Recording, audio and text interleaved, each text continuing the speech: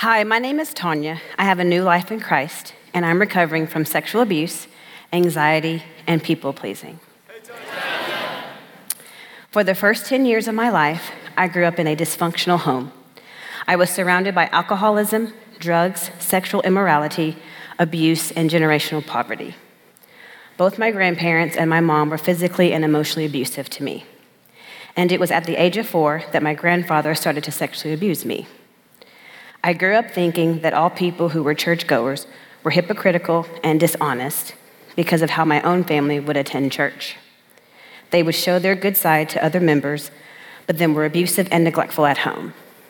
When I was about 7 years old, I was told that if I didn't accept Jesus as my Savior, then I would go to hell. So I told my family that I believed in Jesus and accepted him as my Savior without understanding what it truly meant. As time progressed, the abuse became more severe, and I was blamed for each and every incident. A school teacher noticed that I was quiet, withdrawn, and made excuses as to why I wore long sleeves and pants in the summertime. It took me months to gain the courage to tell her about the abuse going on in my home. Me courageously telling her this information eventually led to me being placed in the foster care system. I bounced around several different foster homes, short-term placements, and emergency shelters. In the last foster home that I was at, which I had been told was a loving Christian home, I overheard the foster mom saying that she didn't want a kid that was going to be a teenager soon or one that didn't look like her. At that point, I felt rejected, abandoned, and invisible by all the adults that were supposed to love me and protect me. At the age of 11, I made the decision to never have anything to do with Christians or God again. Not long after I had written off God, my caseworker called to say that she had found a Christian group home for me. I laughed, and my response was, "I'm out on that one." However, she still convinced me to go and to check it out. After visiting, I decided to give it a chance, and despite not having faith that the people there would be any different than those in my past, even though it wasn't the ideal place, I stuck it out, kept to myself, and focused on my schoolwork. Part of my living in the group home was that every week we had to get up early and go to church on Sunday. At the time, I was miserable, and I still wanted nothing to do with God. This home also sent us to a summer camp. Between the group home and attending summer camp, people started to be concerned that I was depressed. Because of this, I started counseling the year that I turned 13. Counseling seemed to help, but I still felt empty inside. That summer, I returned to camp with the same attitude towards Jesus and religion. I was tired of listening to things about God and Jesus because I didn't understand why he wouldn't just fix everything for me. I shared my feelings with one of the camp counselors. She began to help me understand that God doesn't make awful things happen to us, but it is a consequence of sin in the world. She also showed me scripture and stories in the Bible that applied to what I was feeling. 2 of my favorite stories were from Job and Ruth. They both lost so much, but still chose to trust God and to have faith. This really started to change things in my head, but more importantly, in my heart. I had a long list of questions, but she was patient and answered them all. At the end of summer camp, I made the decision to accept Jesus as my Lord and Savior. The idea that God offers grace and mercy as a free gift made me fully understand the love of Christ for the first time. Romans 10:9-10 says, "Because if you confess with your mouth that Jesus is Lord and believe in your heart that God raised him from the dead, you will be saved. For with the heart one believes and is justified, and with the mouth one confesses and is saved." I understood more of who God was, and I knew that I had made a decision that would change the rest of my life. Things weren't perfect, but they were 1,000 times better than before. The momentum of my life began to change. I trusted that God would not leave me or forsake me. I was surrounded by great friends and continued to grow in faith in my relationship with God. However, the relationships that were the hardest to see redemption in were those in the role of mother and father. But God has a funny way of blessing his children in the most unique ways.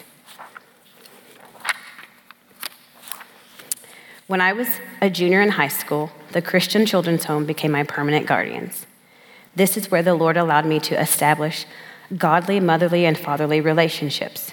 After high school, I attended college, graduated, and got my first teaching job in Amarillo. I struggled to fit in because I wanted to continue to live for the Lord, but I also wanted to be accepted by others. I was partying and was sexually involved with men that I dated.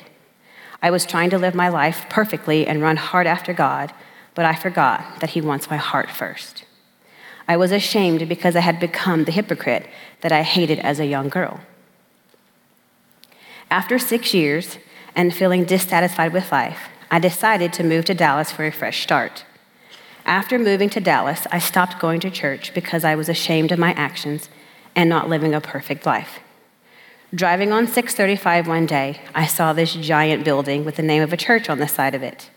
I remember being very anxious, but I didn't allow my anxiety to dissuade me, and I decided to visit Watermark one Sunday.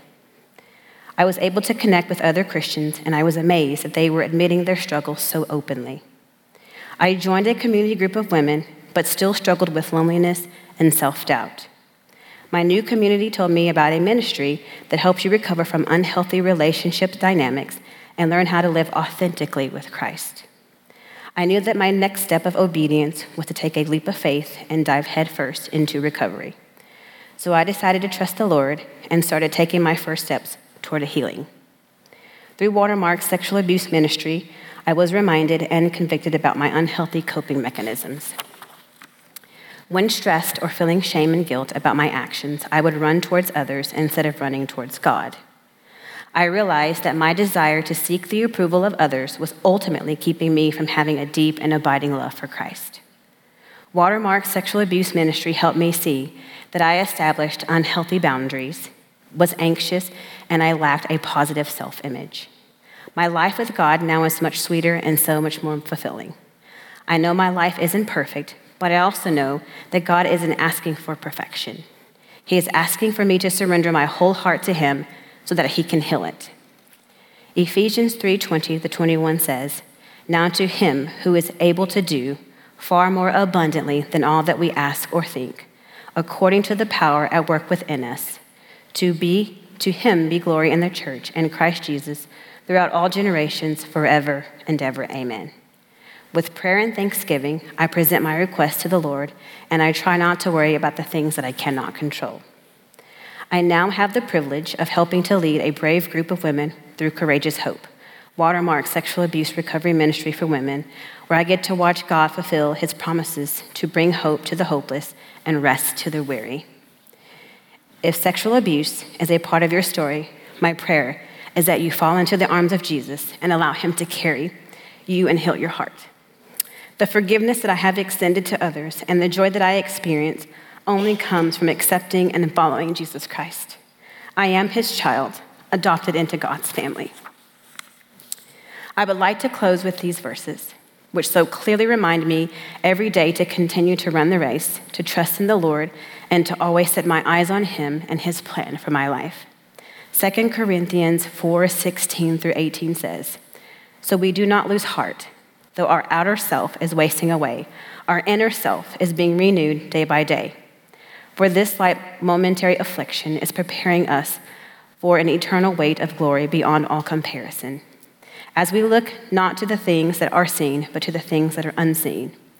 For the things that are seen are transient, but the things that are unseen are eternal." My name is Tonya. I have a new life in Christ, and I'm recovering from sexual abuse, anxiety, and people-pleasing, and to God be all the glory.